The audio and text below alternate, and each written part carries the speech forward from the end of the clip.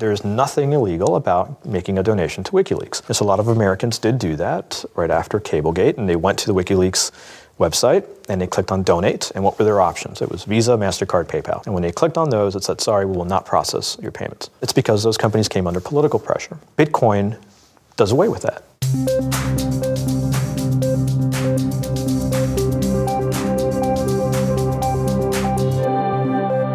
Hi, I'm Reihan Salam, and this is the Vice Podcast Show. I'm joined today by Jerry Brito, a senior research fellow at the Mercatus Center at George Mason University, who blogs regularly at Tech Liberation Front. Jerry, thanks very much for joining me. Thanks for having me. So, Bitcoin. We've been hearing a lot about it, but what exactly is it? Well, Bitcoin is the world's first completely decentralized digital currency. And, we've had digital currencies for a long time, right, for decades. If you think about Microsoft points or Facebook credits, these are digital currencies. And we've had payment systems that allow us to exchange money online for a long time. So PayPal, Visa, MasterCard, we've had these things. So what is it about Bitcoin that makes it unique? It's the decentralized part of when I say the world's first decentralized. Oh. Yeah. When you say that, points, Facebook points, frequent flyer miles, et cetera, yeah. I mean, so these are a way for me to acquire some good or service through this thing, but it's not money. It's not something that I can sort of exchange for just anything. It's something that I can exchange for a particular basket of goods. You're right, because when you buy Microsoft points, you can then only really use them in the Microsoft store. Although I think there are ways that you could transmit them to another user. But yeah, you're right, sort of limited in scope. But the basic idea is that we have had currencies that are not the U.S. currency or not a state currency. Right? We've had private currencies for a long time. So that's not new about Bitcoin. What's new is that with Facebook, with Microsoft, with Berkshires and Berkeley, these are all issued by a central issuer. There's a company that makes up these tokens and hands them out or exchanges them for fiat dollars. With Bitcoin, there is no Bitcoin company. There is no Bitcoin building. There's not even a Bitcoin server anywhere that you could shut down. It is completely distributed. That's what's unique about Bitcoin. It is, for the first time, a way for the two of us to exchange value online without a third-party intermediary.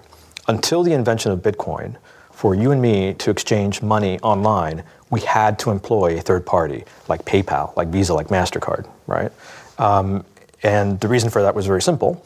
If I wanted to send you money online, what would that look like? Well, money would have to be some kind of digital file, right? So let's say I want to send you $100. That $100 would basically be some kind of $100 file that I would attach to a message and send to you. Now, it's the same as if I sent you a photo or a Word document. When I send you a photo or a Word document, does it get deleted from my computer? Nope, it doesn't. So then I still have the exact replica of that file, and I could then spend it a second time, a third time, a fourth time. And that's what computer scientists called the double spending problem. So it wasn't until the invention of Bitcoin. You could spend the same amount of money multiple times, and there's no way to be sure that you're not doing that. Right. When you got some money, there's no way that that you knew this was legit. Bitcoin solved that problem for the first time. That's the genius of Bitcoin.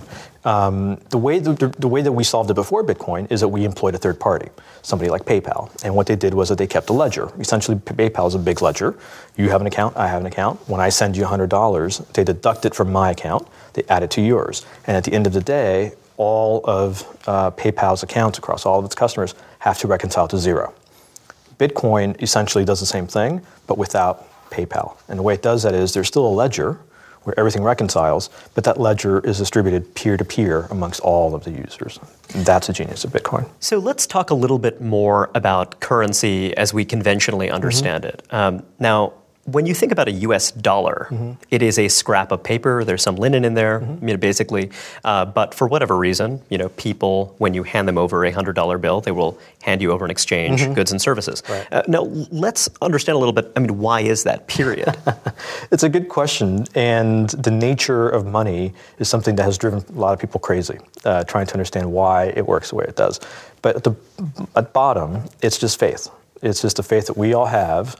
That if I accept a $100 bill, a week from now, I should be able to exchange this for goods at my grocer, and we all have faith in this piece of paper. And that faith is ultimately undergirded by the authority of a kind of central institution, Not really, right? Because Bitcoin's a good counterexample of that. There's no central institution. Well, but that's why I just want to focus a little bit about money as we know it. So when you talk about faith, what is it that we have faith in? We have the faith. So the dollar is backed by the full faith and credit of the U.S. government, right? And so we know that actually, one is obligated to honor the value of this currency. Not really, right? So the dollar has an advantage that private currencies don't, right? So government currencies have an advantage, and they're the following. Number one, you can only pay your taxes in dollars.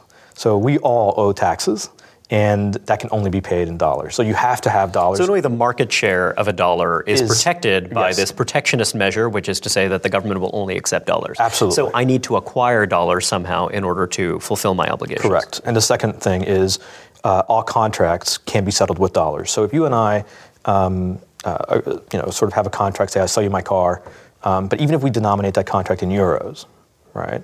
If you default and we go to court and I say, okay, I'll pay you, here are dollars, you have to take dollars in settlement of a contract. So those two things are sort of the backstop. But short of that, it is just the faith that we have. Well, and certainly when we think about these government-backed currencies, there has been a long history of currencies before government-backed currencies. Sure. And in the past, one would, for example, use precious metals. You would use gold. That was a kind of very popular one, and still is to some degree. And so I'm giving you gold, and I have faith that you will treat this as value, or when I accept it, I have faith this will retain its value, and I will be able to use this in the future. So it's similarly a kind of faith-based currency. Yes, that's right. And I think that's where the analogy for Bitcoin starts to break down. Because when you say that Bitcoin is not based on faith in the same way as a traditional government-backed currency or precious metal, that's kind of an interesting idea, and I kind of want to really. Well, no, I think Bitcoin is based on faith. Interesting, but it's based in a different kind of. No, it's the same faith. It's the same faith because the reason you have use Bitcoin is because you think that next week you'll be able to spend that Bitcoin for goods and services. Now, Bitcoin is very volatile. Look, currency has three things that make currency, or make money. One is you can use it as a store of value. One is that you can use it as a unit of account. And the other is that you can use it as a medium of exchange. I think Bitcoin is an excellent medium of exchange for the reasons that I explained a minute ago. It allows us now to transact online without third parties. Lots of benefits to that we can get into. But as a unit of account and as a store of value, I think Bitcoin still has to prove itself, right? So as a unit of account, it's so volatile. Well, we should slow down a bit to get into that. But so when you're thinking about those three purposes, when you're thinking about a traditional currency, it has a lot of attractive features. Partly because if you think about the U.S. dollar, its value relative to other currencies certainly fluctuates over time. Its real value in terms of the goods that one can purchase with it also fluctuates over time, but it tends to do so very slowly. Very slowly. And so it's become kind of a standard thing for people to use kind of when they're concerned about the erosion of the value of their assets. So beyond the kind of monopoly virtues that it has in the sense that you can use it to pay taxes, et cetera, it has these other values of stability as well. Now, one reason why Bitcoin has attracted so much attention is precisely because, whereas one of these discrete units, a lowercase b Bitcoin, used to be worth virtually nothing. Now it's worth quite a lot, and it keeps. Tell me a little bit about the volatility. Right. So just to say quickly though that that's part of the reason why the U.S. dollar, what you just described, the fact that it fluctuates in value very slowly. That's the reason why you would say the U.S. dollar is a good store of value and a good unit of account. You and I probably wouldn't have a problem setting up a contract to sell you a car in dollars because probably $1 is going to be worth $1 in a week's time, right? Whereas a Bitcoin, we don't know; it's very volatile. Same thing with the store of value. $1 is going to be worth $1 in a week's time. Not the case probably with the Bitcoin. So why is it so volatile? I think it's just there's nothing inherent in Bitcoin that makes it volatile. Although there is no central bank that can ease that volatility. The real reason that Bitcoin is volatile is that it's thinly traded. It's a very illiquid market. The Bitcoin market today is about $10 billion is the market cap of Bitcoin. So in the grand scheme of things, it's kind of small. And a lot of the Bitcoins that are out there are just being held for speculative purposes. And so as a result, any one trade that's sufficiently big enough sends the Bitcoin prices, really roiling. And so with news, either positive or negative, you see a lot of people coming in and out of the market, and you really see these fluctuations.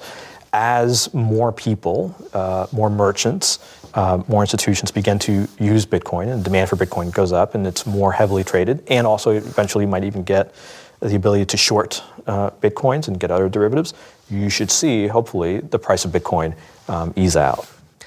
So you think that it's simply a matter of time as more people enter the market. One argument that's been raised is that, in fact, you'll never see that because the kind of people who culturally gravitate towards Bitcoin are paranoid about inflation, or another argument that I've heard, which doesn't make a lot of sense to me, but another argument that I've heard is that, well, as they grow more valuable, people won't want to part with them, and so.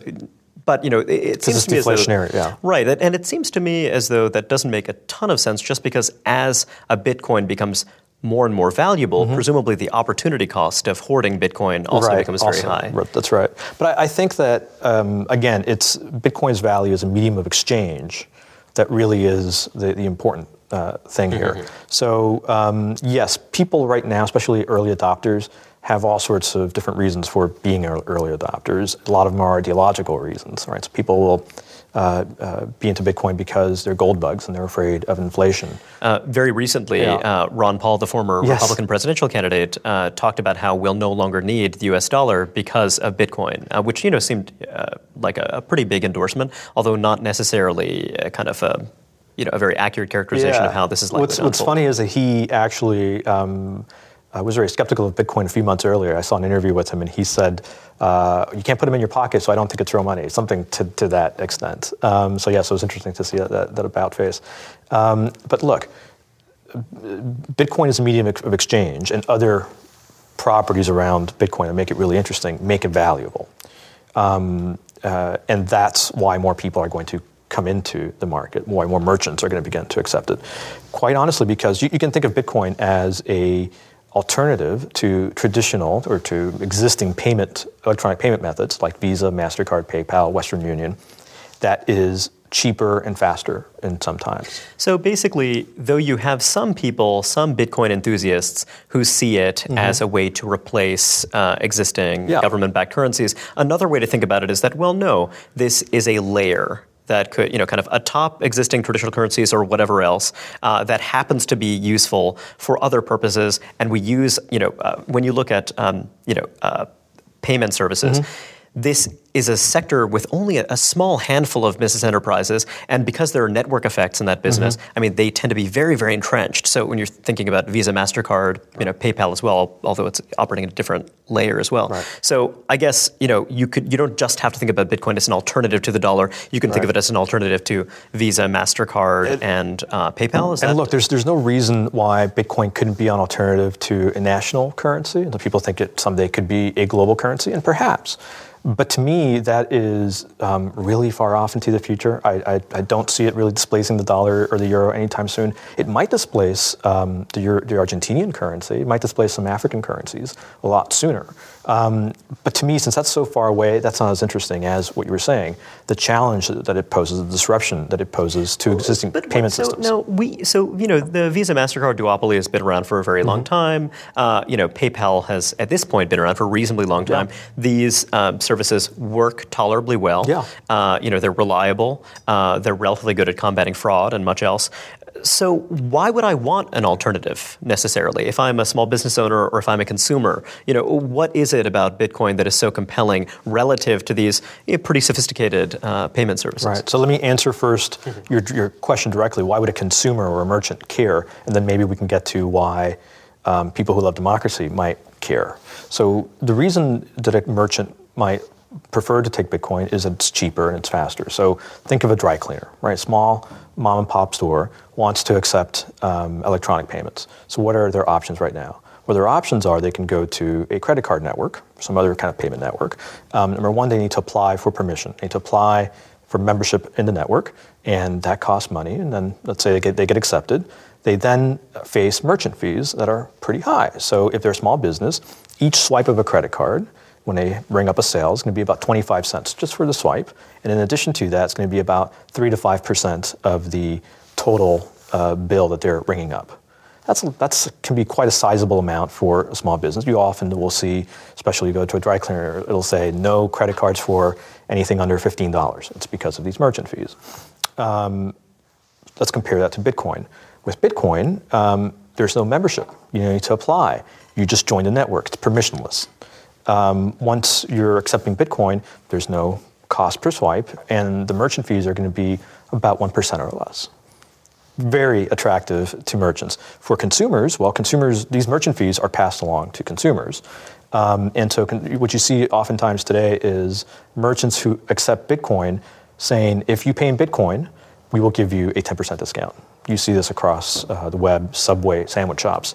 For some reason now are accepting Bitcoins, different franchises are, and your sandwich is cheaper if you pay in Bitcoin because there is no merchant fee there. So this raises the possibility that you have these entrenched payment services that haven't really kind of attracted much in the way of competition. Well, partly because they're so entrenched, it's just very hard for some alternative guy to come in and say to every merchant across the country, "Hey, use me." Right. It sounds as though this could be pressure that would lead them to lower their fees. Can you imagine a scenario in which these guys lower their fees enough that Bitcoin becomes less attractive? Or do you think that Bitcoin has intrinsic advantages relative to kind of third-party payment services? So no, I don't see them lowering their just their traditional payment systems. And I'll tell you why. It's because they're providing something for those fees. It's not as if they're just charging high fees for the sake of it. You get something for those fees. You get, first of all, these credit card companies are in the business of lending money. Bitcoin is like cash. You either have it or you don't. It's literally cash. So there's no spending money that you don't have. Credit card companies allow you to do that. So that's one thing. And those are the consumer fees. On the merchant side... And that in itself presumably accounts for some of the difference. Yes, absolutely. And then the other part of it is what credit card companies and companies like PayPal offer that Bitcoin does not is insurance. If you order something, say from eBay, and it comes in the mail, it's not, you pay with PayPal, it comes in the mail, it's not what you ordered or something wrong with it or some sort of fraud, you can call PayPal and they will reverse the charge. If you have your identity stolen, somebody runs up charges on your credit card, you're not liable for those. Credit card company eats those. Well, somebody's got to pay for all that. Well, that comes from the fees. So you're getting something for those fees. Bitcoin is like cash. So to me, Bitcoin is a new option for consumers. So there will be a role for these services that are providing those insurance-like features to consumers and merchants alike. But it's possible that that role will be smaller because you're going to have an alternative that's going to be able to operate. And also the need for certain kinds of insurance will be less great when you're dealing with a ledger in which that party A has these resources that party B is then taking in exchange for this good or service. But there are other kinds of insurance then, for example, this product is substandard or the product doesn't arrive that can't handle. Right, and just all the other benefits that credit card companies might offer, like airline miles or concierge service. They're bundling a whole bunch of services. So Bitcoin is basically taking one piece of the bundle that is a pretty big chunk of the bundle. Yes. Whereas the payment services, partly because they're dealing with so many merchants and so many consumers, they have come to accrete more and more to the bundle. And so in a way, they're vulnerable to this kind of unbundling. I tell you who is much more vulnerable are the money transmitters, the pure money transmitters. So we're talking about Western Union. All their service is simply sending money from point A to point B. In Bitcoin, a primer for policymakers, you observe that something on the order of over $400 billion in remittances flowed from migrants in one part of the world to their families and friends in another part of the world, and that Western Union and other wire services like it charge something on the order of 9% to transmit those funds. Yeah, I have to give a shout out to my co-author on that, Andrea Castillo, who did a lot of work looking at the remittances. Remittances from the developed world to the developing world is just it's like a $7 billion. It also dwarfs the amount of overseas development assistance. That's absolutely right. Recently, I helped my mother send money back home. She's from Spain. And it was 5%. It was amazing to me. We found a reputable, good, fast online money transmitter, and we sent money back home to her brother, and it was 5% of the total amount. Now, we live in the 21st century. If we want to have a video call to China, we can do that for free. But to send a couple $100, which is essentially just ones and zeros being moved around, costs 5% plus takes over a day. What is so when you're talking about the payment services, there's some justification that you've just outlined for why they would want to charge these fees because they're taking on a not inconsiderable amount of risk. Whereas if I am Western Union and I'm taking funds from a worker from Kerala who's living in Abu Dhabi and sending it back to his family home, like what is the risk that I am taking on as Western Union or some other wire transmitting service? I'm not sure what the risk is. I haven't looked into that very much, but there is a series of networks that interconnect, and each of those interconnections introduces different transaction costs. And I think that's where the cost is. With Bitcoin, because it is one network and it is distributed, it's going to be much cheaper. So, literally, I mean, there's kind of the matter of getting it from here to there over the wires. I mean, that involves some friction. It presumably doesn't involve 9% of a transaction or 5% of a transaction worth of friction. And then you also have the following. You're going to have agents in each of these countries. That is where your family can go and pick it up, and that is also infrastructure.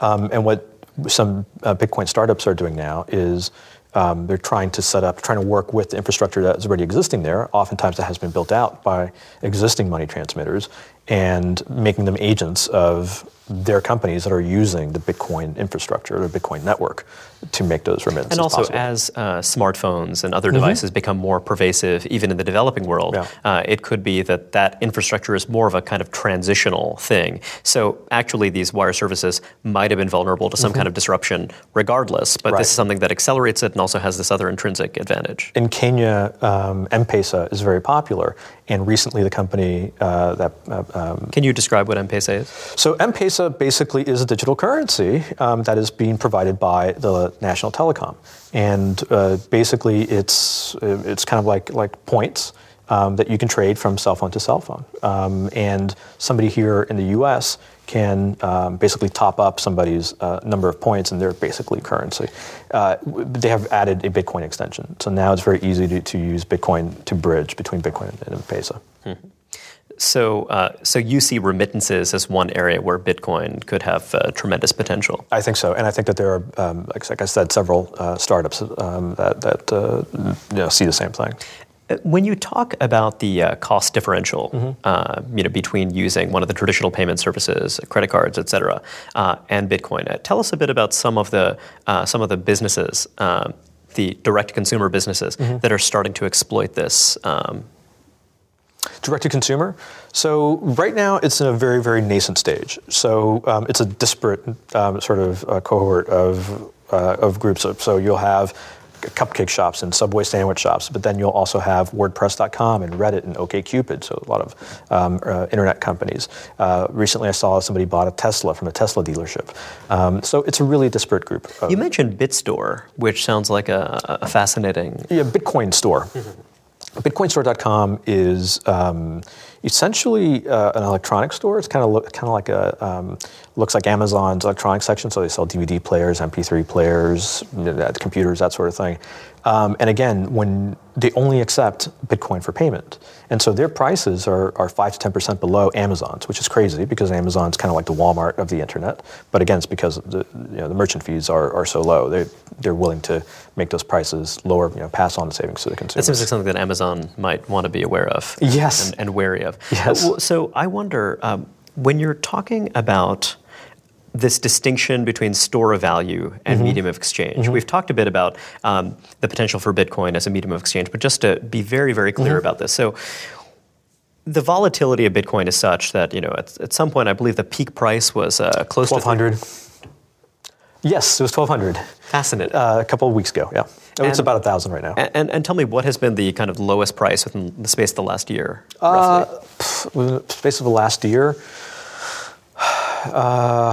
below 100. So, yeah. So tell me about, so clearly as a store of value, I mean, that's something that's going to make me very anxious. But it's not a good store of value. Oh, yeah, it's not a good store of value. As you point out. But, so what you're telling me is that what I might do, I might use Bitcoin kind of as this layer for payments. So that, I'm using the dollar as a store of value, yet only for the few seconds before I make transaction X. And it's also a dynamic process in which the Bitcoin price is always changing because the real unit of account is actually in dollars. Right. I'm just using this as a kind of layer, just as we use, kind of any number of third-party services. Is that a fair I think that's right. So again, the hope is that the volatility will subside and you'll be able to just use Bitcoin. But until then, you have payment processors like BitPay.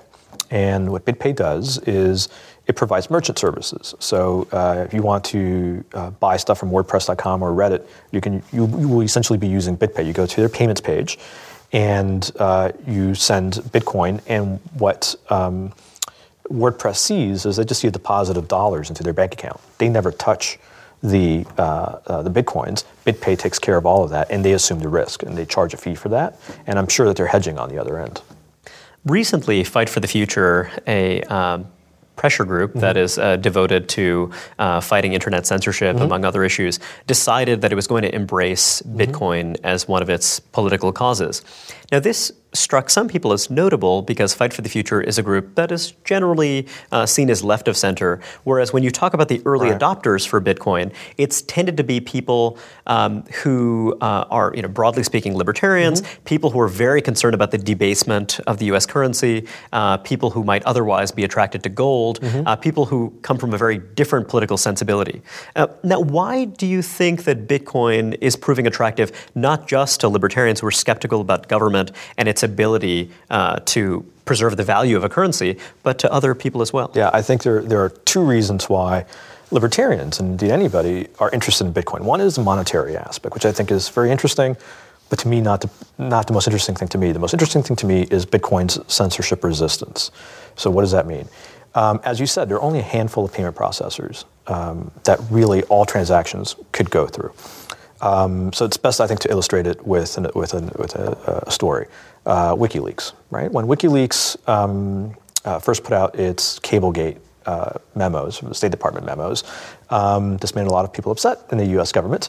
It also thrilled a lot of just citizens in the country who wanted to show solidarity with WikiLeaks by making a donation. And there's nothing illegal about making a donation to WikiLeaks. It's a nonprofit, and you're an American with your hard-earned cash. You want to give it to them. It's perfectly legal. And so a lot of Americans did do that right after Cablegate, and they went to the WikiLeaks website, and they clicked on Donate, and what were their options? It was Visa, MasterCard, PayPal. And when they clicked on those, it said, sorry, we will not process your payments. Why? Well, it's because those companies came under political pressure not to transact with WikiLeaks, not to process payments. And indeed, PayPal even froze the accounts of WikiLeaks, their existing accounts, so they couldn't even touch their money. Bitcoin does away with that because there is no third party you have to use. And indeed, it's just a handful, as you say, of payment processors that the government would have to put pressure on, either by passing a law or by just putting political pressure on. With Bitcoin, there is no prior restraint.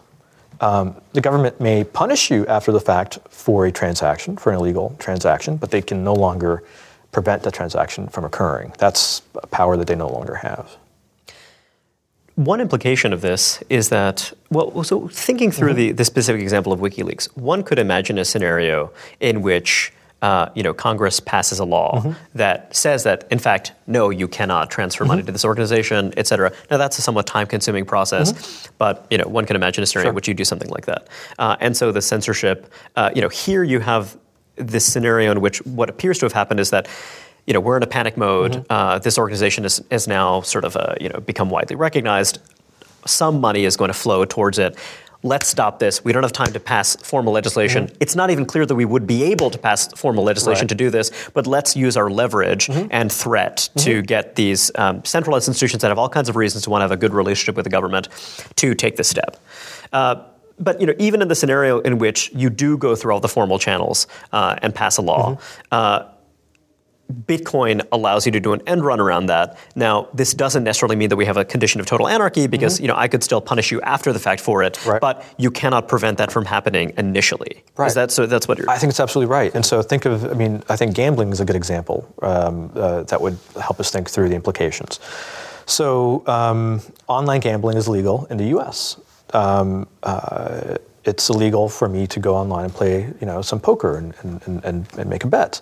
How is that enforced? Well, the companies, because the online casinos are usually based overseas in jurisdictions where gambling is legal, so we don't enforce law against them. The players are usually going to be hardworking Americans who, after a hard day's work, come home, just want to have a little bit of fun. It probably wouldn't be too politically palatable to raid the homes of tens of thousands of people who are just trying to have a little fun at home. So who is it that is a target of these laws? It is the payment processors. And payment processors are told, you cannot process payments for the purpose of online gambling.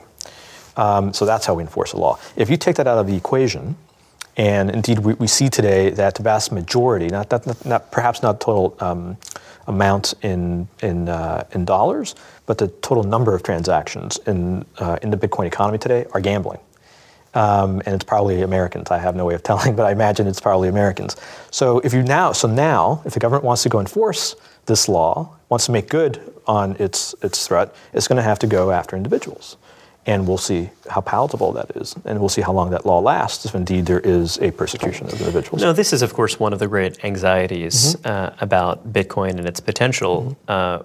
One could argue that, look, whatever you think about gambling laws, there is some, logical, some find it more plausible than others, but rationale for banning gambling. You could say that, look, we're concerned about the minority, people who are problem gamblers. We're worried about, people who, kind of have a different kind of time preference or whatever else, who actually might wind up squandering resources and becoming public charges. So we have some reason to want to do this. And it seems as though in this world, we could still formally ban gambling, but what you're saying is that ban is no longer effective, and so it's something that just exists on the books but is largely irrelevant, and that presumably also engenders, a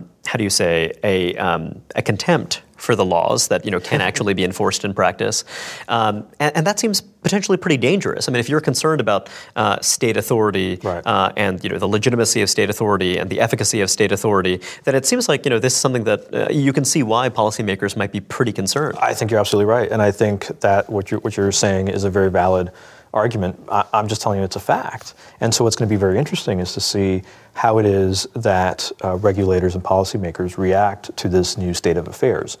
I think to date they've been acting actually kind of intelligently.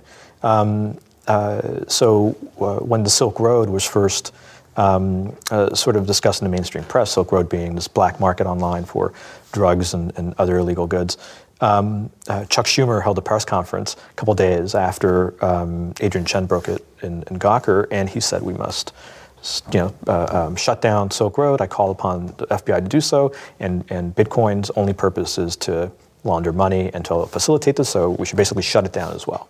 So it's like an immediate reaction. But since then, you've seen legislators and policymakers come to the understanding that, number one, there are tons of potentially beneficial uses here that would benefit consumers in the economy, but also perhaps they're understanding if we try to simply shut it down, it is only going to drive it into the underground. So it becomes a purely underground currency that probably breeds more contempt. So how can we work within this new state of affairs? And so recently at Senate hearings, Chuck Schumer said, I was taken out of context. I never said we should ban Bitcoin, but we should look at how to work, blah, blah, blah, blah.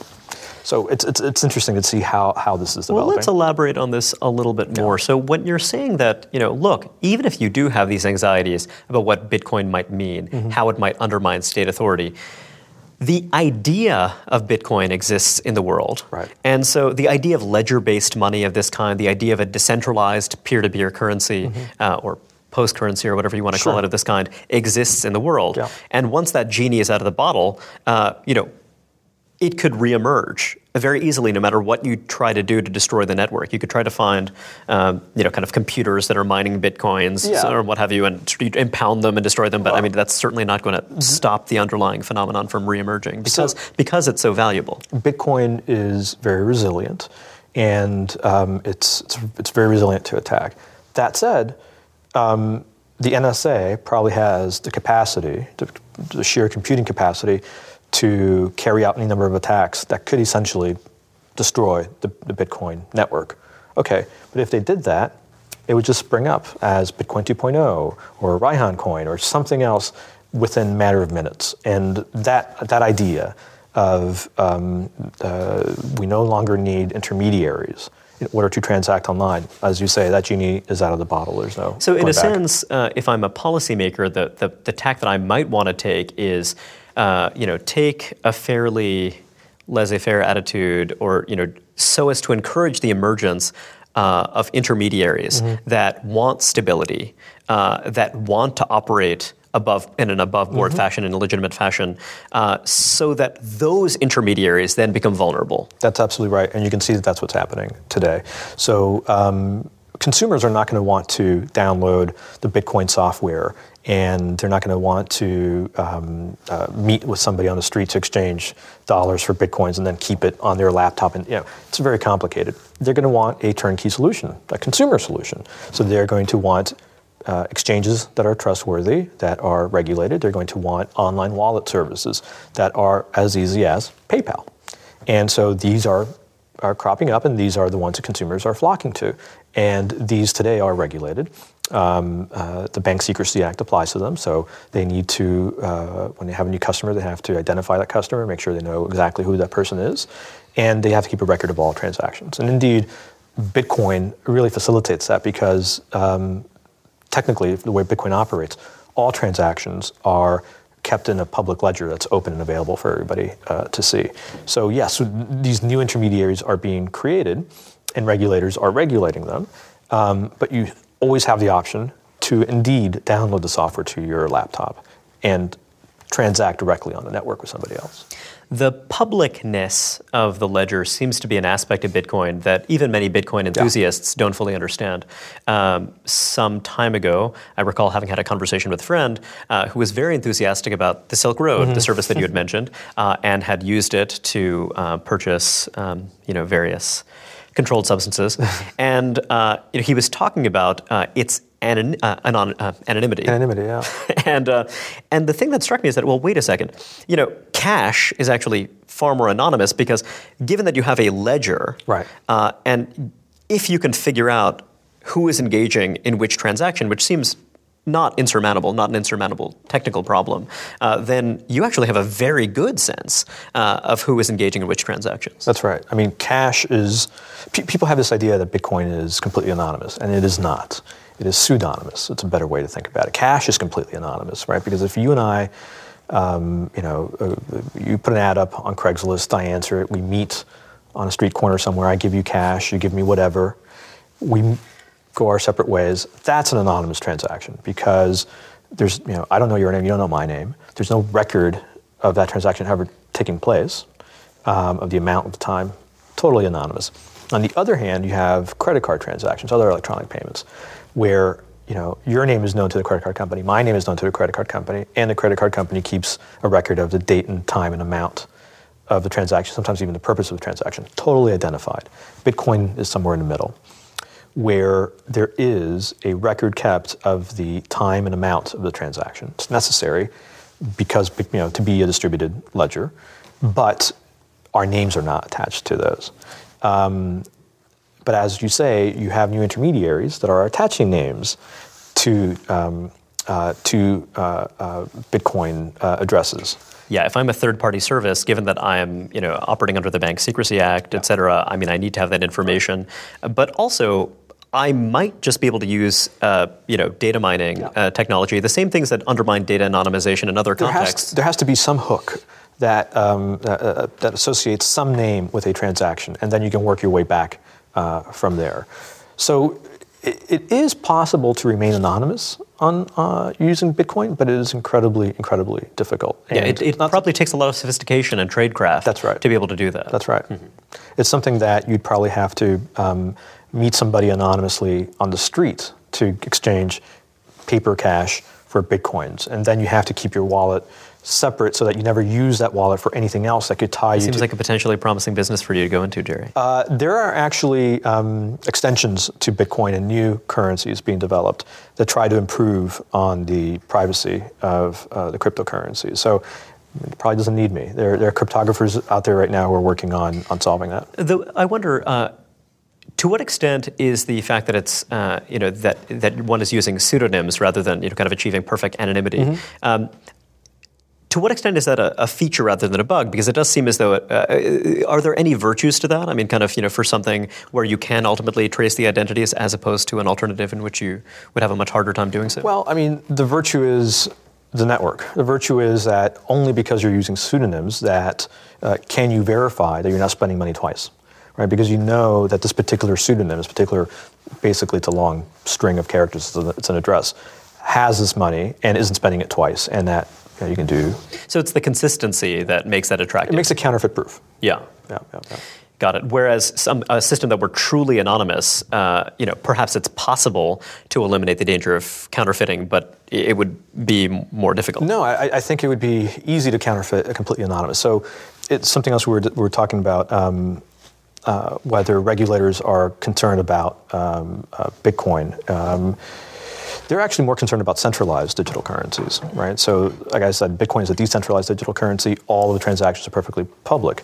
You also have centralized digital currencies that are used in the black market and are used by criminals. So Liberty Reserve is a good example of one of these. Liberty Reserve was shut down a few months ago. And there you basically had a PayPal that was a criminal enterprise and made it so that they would hide the transactions. So they would not answer subpoena, they would not know you're a customer. And so as a result, you can imagine that they could manipulate and inflate the prices of different things easily. Interesting. So if I'm a law enforcement official, I might prefer Bitcoin to a centralized digital currency that is just because it's so much more opaque. The Secret Service said as much at the recent Senate hearings, where they said, number one, they're way more concerned about centralized digital currencies. If you're trying to move large amounts of cash, you're going to be using a centralized digital service. And they also said, boy, if they want to use something where there's a record kept of everything, like Bitcoin, that's music to our ears.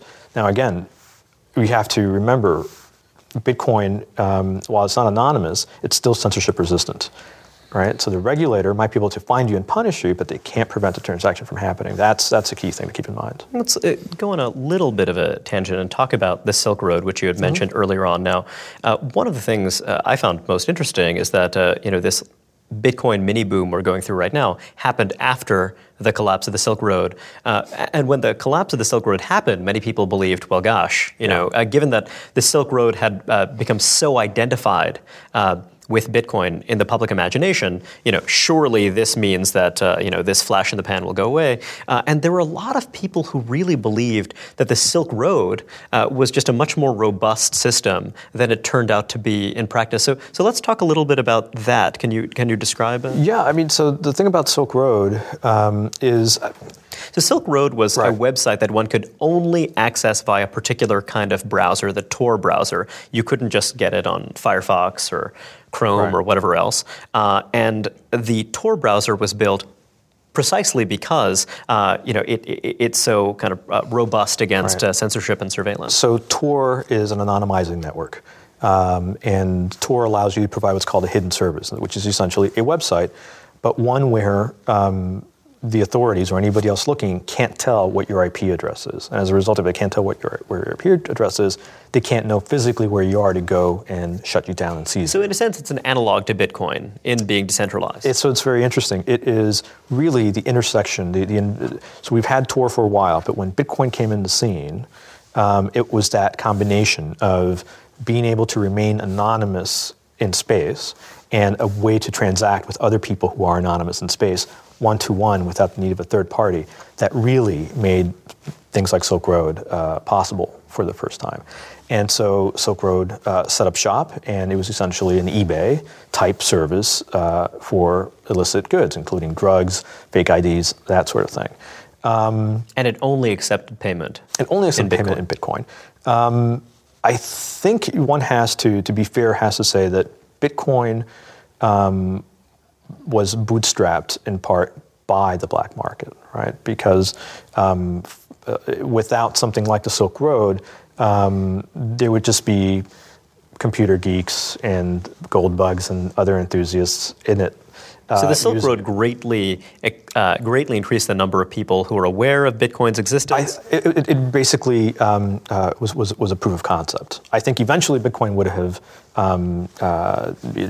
had some sort of other proof of concept. But you can imagine that because of its pseudonymity and because of Tor's anonymity, it was only a matter of time if somebody had the light bulb idea. In fact, the light bulb idea to use digicash and anonymizing networks was probably had by the cypherpunks in the mid to late 90s. They were just waiting for the technology to come around, and then it did.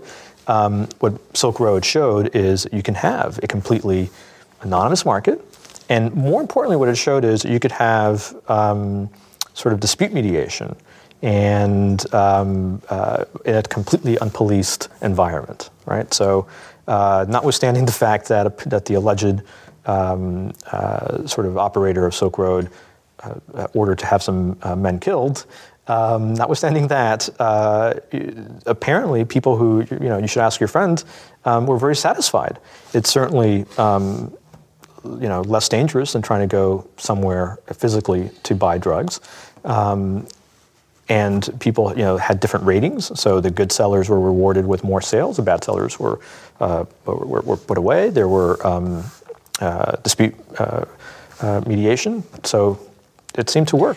Well, there was also a certain bravado among people who are users of the site because they were so confident in its security. And that's the thing that I found really shocking when it ultimately fell apart. Because, I think that when we hear talk of Bitcoin, the talk is more convincing when we talk of its resilience to me. But I think that certainly the idea of the Silk Road as a very resilient and robust system seemed pretty plausible to me at the time, too. So I think, I was saying for a while before the Silk Road was taken down that you'd have to be pretty dumb to think that this was going to last forever, and it was only a matter of time. What made it vulnerable? Well, this is what's interesting. There's nothing about Bitcoin that made it vulnerable. And there doesn't seem to be anything about Tor that made it vulnerable. What made it vulnerable was that their humans were involved. And these humans made mistakes that gave away their identity. In particular, it seems that the alleged operator made some just key mistakes that allowed the authorities to identify him. So I think it's, as we said before, you can remain anonymous using Bitcoin. It just takes a lot of work and one little slip up and you're done. It's the same thing with Silk Road. It's kind of like contact points between this world of anonymity and the world outside of it. You're presumably going to want to take your ill-gotten gains and spend them somehow. You're presumably going to want at some point to kind of translate that into some other kind of cash. And all of these little, all of these transactions introduce new frictions, introduce new opportunities for someone to slip up, to make a mistake, and then for someone to discover. That's right. And in the case of Silk Road, it wasn't even that complicated. It was just he let his email address known in a forum by mistake. It was that sort of thing. But what's interesting is that Silk Road is resilient even though Silk Road was taken down, because in a matter of days, there was another site called Silk Road 2.0 by somebody else, a copycat, sprung up. And there are other black markets like that. So I think the fact that we will have online black markets that are hidden services that will be accepting some kind of cryptocurrency, whether it's Bitcoin or perhaps some future more anonymous type currency, that's, as you say, out of the bottle. That genie is out of the bottle. The ship has sailed. Let's talk about the future of Bitcoin. So when we think about the virtues of the U.S. dollar right now, one is that it is very widely accepted, certainly within the United States, the only way you can pay taxes, as you said earlier on. Yet, as we transition, presuming we actually do transition to electronic money, perhaps the gap between Bitcoin and the dollar is not quite as insurmountable as it had been before, including the kind of psychological gap, towards using Bitcoin as a medium of exchange. Does that seem plausible to you, or? I have a hard time seeing Bitcoin as a replacement for the U.S. dollar. Partly because it can't be, because certainly it seems unlikely the U.S. government is going to accept it. Taxes, right. But also just sort of the built-in network effects and the rest. But what I think is more interesting about the future of Bitcoin is people don't realize that Bitcoin is more than money. Currency transactions, or just exchange of value, is only one of the things that Bitcoin does. And it's sort of the most basic thing it does, and so it's the thing that's being exploited first. But Bitcoin does lots of things. So for example, you could have a decentralized predictions market on Bitcoin. And basically, you can do this by having a transaction that is not just two parties, but is three parties. And you could have you, me, in a server, an automated server that reports whether the price of Google went up or down. And you and I can make a transaction that this party decides who is the winner, right? So we're making bets now. It could be sports scores. It could be anything. You could have automated inheritances. So if I'm using E-Trade, I'm always going to have to, pay some kind of transaction fee, for using their system. Right. Whereas one can imagine some kind of third-party provider operating on the Bitcoin network that either charges a much smaller fee or perhaps no fee at all. That's absolutely right, because all they're doing is publishing data. Think about Kickstarter, right? So Kickstarter essentially is facilitating assurance contracts. We all pledge little amounts, and if the person who has a Kickstarter campaign meets their goal, then and only then do they get the money from all the small pledges. And for that service, Kickstarter takes 5%. You can do this on Bitcoin. You can structure transactions in a way where they cannot be spent, they cannot be collected until a certain goal is met. And again, the cost there, the fee would be like under 1%. So there are lots of unexplored uses of Bitcoin still. And again, these are all decentralized. So again, think of the censorship resistance. Indiegogo is a website that's a lot like Kickstarter. It allows people to sort of kickstart different projects. And Cody Wilson, who is famous for developing 3D printed plastic handguns, started a campaign to build and design, build, and put out online for free the schematics for a 3D printed handgun. And Indiegogo shut down that campaign. He was not allowed to have that fundraiser there. Okay, enter Bitcoin. You can have that kind of assurance contract that nobody can stop. There's no place you can go to put a stop to that. There's deep skepticism among a wide swath of Americans regarding the virtues of our major financial institutions, how well they function, how well they serve their consumers, but also about their larger systemic effects. Do you believe that Bitcoin creates the possibility for new kinds of financial innovation that would allow people to operate outside of the context of the big banks? Absolutely. I think this is something that is really, really long term. But again, within the Bitcoin protocol, there are all sorts of facilities that would allow one to have lending. That would allow one to have smart property and to have collateral. Tell me what you mean by smart property. So smart property is physical property that the ownership of which transfers with a Bitcoin transaction. So it could be the sort of thing where you have a car, I want to buy it from you, we make a Bitcoin transaction, and as a result of that Bitcoin transaction, it is in the ledger.